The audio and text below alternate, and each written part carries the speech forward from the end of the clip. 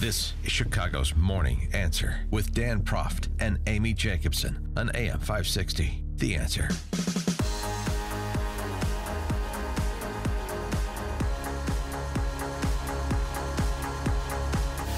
Good morning, Dan and Amy. Once again, I'd like to thank Illinois Department of Transportation for leaving the Kennedy Expressway an unblemished winter wonderland this morning for my drive to work. Really, really enjoyable. It made me feel like a kid again. Like I wasn't in a sedan, I was in a toboggan, just sliding around in between other toboggans.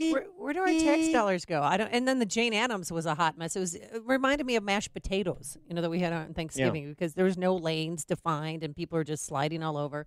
I saw a spin out right next to you, and I was worried. You were close to death there, Dan, and thank God was watching over you. It's the city that works, and since I cheated death this morning, I'm not going to take you up on that offer for the Hot Pocket in the kitchenette. I don't know if you're doing a Jim Gaffigan routine or what. No, who eats Hot Pockets? Peyton and Eli love Hot Pockets, but now they're moved on. You know what I mean? Sure. So I just grown up. I just ate a Hot Pocket in a crisper sleeve.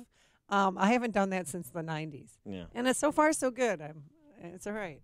We'll do the non-emergency number to the local hospital just to have Alexian Brothers on standby for when that hits your system. All right. Yesterday, Alan Dershowitz, famed constitutional lawyer, Harvard professor, Alan Dershowitz, friend of the show. Yeah, I respect him. He made news yesterday. He's been an equal opportunity critic, which is why he is deserving of some respect. He's looked at his interpretation of the Constitution when it comes to matters of special counsel and others. He said yesterday what feels to be the case, which is the Mueller report is coming in the not-too-distant future, and here's the impact Dershowitz thinks it will have on the Trump presidency. That's an awful lot of people tied to the president providing evidence. It is, and I think the report is going to be devastating to the president, and I know that the president's team is already working on a response to the report. And so at some point, when the report's made public, and that's a very hard question considering the new attorney general who has the authority to decide when and under what circumstance to make it public, it will be made public probably with a response alongside. The president will say, look, it's political. There's their account and there's our account, and then the American public will have to judge the credibility. For you to say it's devastating is really something, Dan. Yeah, well, it's something. It is a little something. It is really something, particularly when what we know to this point is,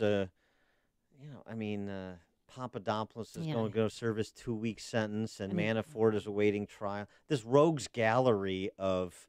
I call it the land of misfit toys, these clowns. Well, these sort of, unsavory operators and low-level operatives, this all is going to be cobbled together by Mueller into something that's politically devastating, not legally. Dershowitz made clear to make that distinction.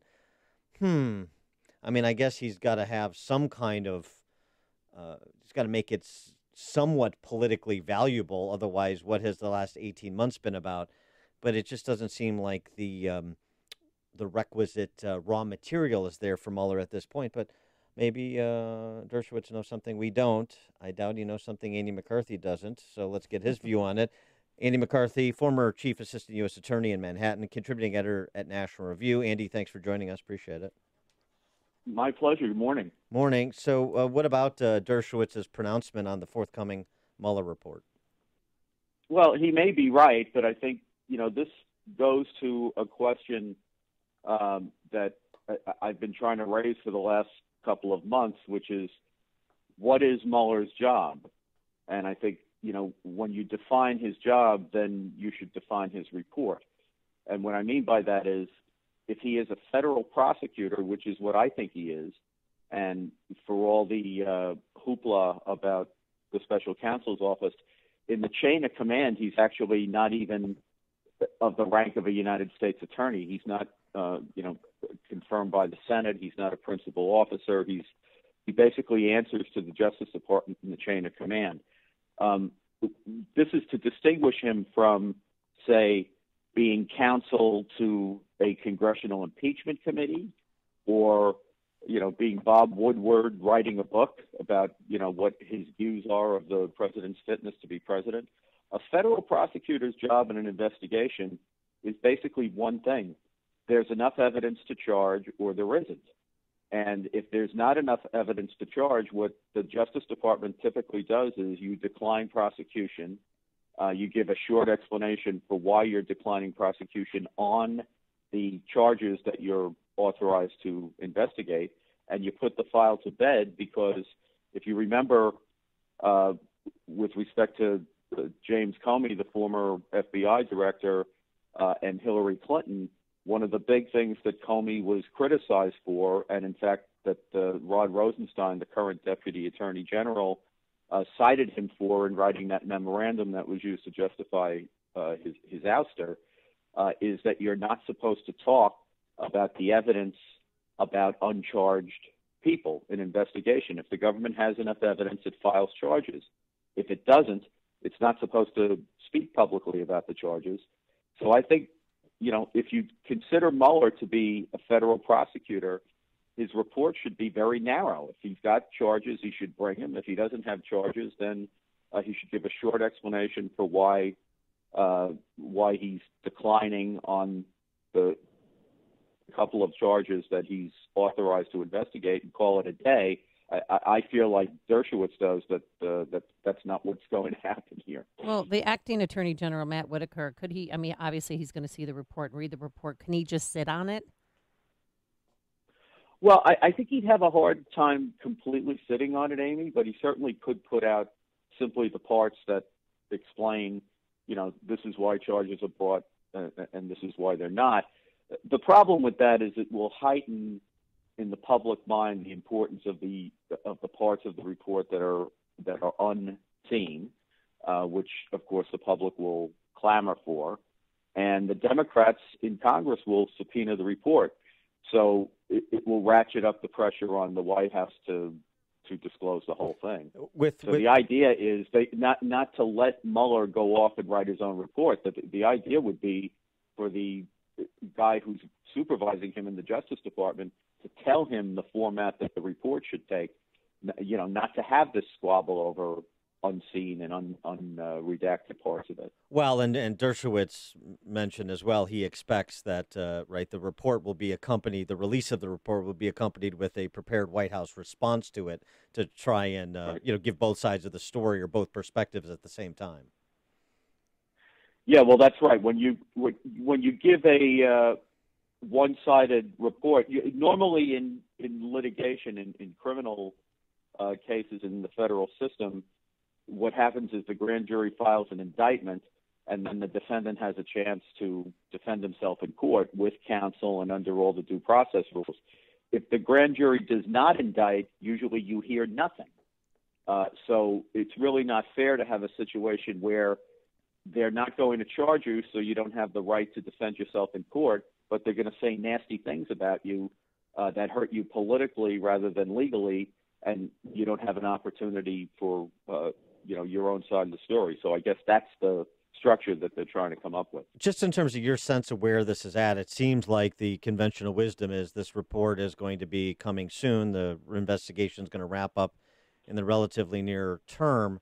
With Trump providing his answers, written answers to Mueller questions last week, and sort of the stories about Jerome Corsi negotiating a plea deal and Roger Stone, but it's the same people. It doesn't seem like the circle is expanding much. It's the same players that are just moving towards some kind of conclusion with respect to their individual participation or the adjudication of their participation in the campaign. Is that your sense as well, that there's not much more for Mueller to do here other than finish out the prosecutions that he's opened? Yeah, Dan, it is. In fact, I don't even think he's going to finish out the prosecutions he's opened. I think, those cases against the Russians, for example, which have never, those are just, right. Those indictments, I think, are just publicity stunts more than anything else. There's no expectation that anyone's actually going to be charged or tried on those. And the cases that he's brought against, for example, Flynn and Manafort and others, as Papadopoulos, who you just mentioned, those cases are either heading for sentencing in the very near future, or people are actually, like Papadopoulos, I guess, is starting a sentence today. So usually in an investigation, if you have witnesses who are cooperating, you don't let them get sentenced until you're at the end of the investigation. You wait until they've testified and they've given the full extent of their cooperation. So the fact that he's letting them be sentenced certainly strongly signals that we're reaching the end here. And Papadopoulos, I mean, he begins he's surrendering at a Wisconsin correctional facility today for that 14-day prison sentence. He tried to get it delayed, but the judge said, too late. Sorry. What exactly was his role? I've heard that he was an errand boy, and then others describe him as a campaign advisor. Yeah, I don't know that there were campaign advisors to speak of formally in the Trump campaign. It was a very kind of loosey-goosey, chaotic arrangement, but for a core bunch of advisors who were around him. And I think, you had these people who were hangers-on, who the campaign put out that they were advisors, but I think that was more because the public expected Trump to have advisors than that they were actually doing much in the way of advising. I don't think if Papadopoulos to me is the most interesting case and telltale case of all of the people who've come up in this, because if you look at the factual statement, Amy, that Mueller filed when Papadopoulos pled guilty, collusion pours off every page of the factual statement. He's meeting with guys who supposedly have contacts with the Kremlin. They're trying to arrange meetings that never happened between Trump and Putin. They're talking about emails, but they're not clear about whether they're talking about the emails that Hillary Clinton deleted or the emails that got hacked. But the point is, there's no evidence that Papadopoulos ever got any emails or knew where the emails were coming from. And in the end, after all of that heavy breathing, what does Mueller plead him guilty to? False statement to an FBI agent about the timing of a meeting. Yeah, exactly. Much ado about nothing. I wanted to get your take on the other side of the House, if you will, the House Judiciary Committee, Bob Goodlatte, trying to maximize his remaining days as chairman of that committee, issuing subpoenas for Comey and Lynch per the investigation into Justice Department decision-making in 2016. Comey saying, nope, not going to do that, only would agree to public testimony. Trey Gowdy, chairman of the House Oversight Committee, former prosecutor, suggesting the way we should do it is have a taped deposition and then with Comey, and then release the entirety of the tape so people can see questions and answer over an extended period of time in context, rather than this dog and pony show of different members of Congress each getting 5 minutes at the wheel to try and get to the heart of 17 months worth of decision making. What's your take on the subpoenas and Gowdy's recommendation in terms of the Republican approach that should be taken? Yeah, I think it would have been a lot more interesting a couple of months ago. Yeah. I think now this is just all post-midterm election posturing by Gowdy and everyone else.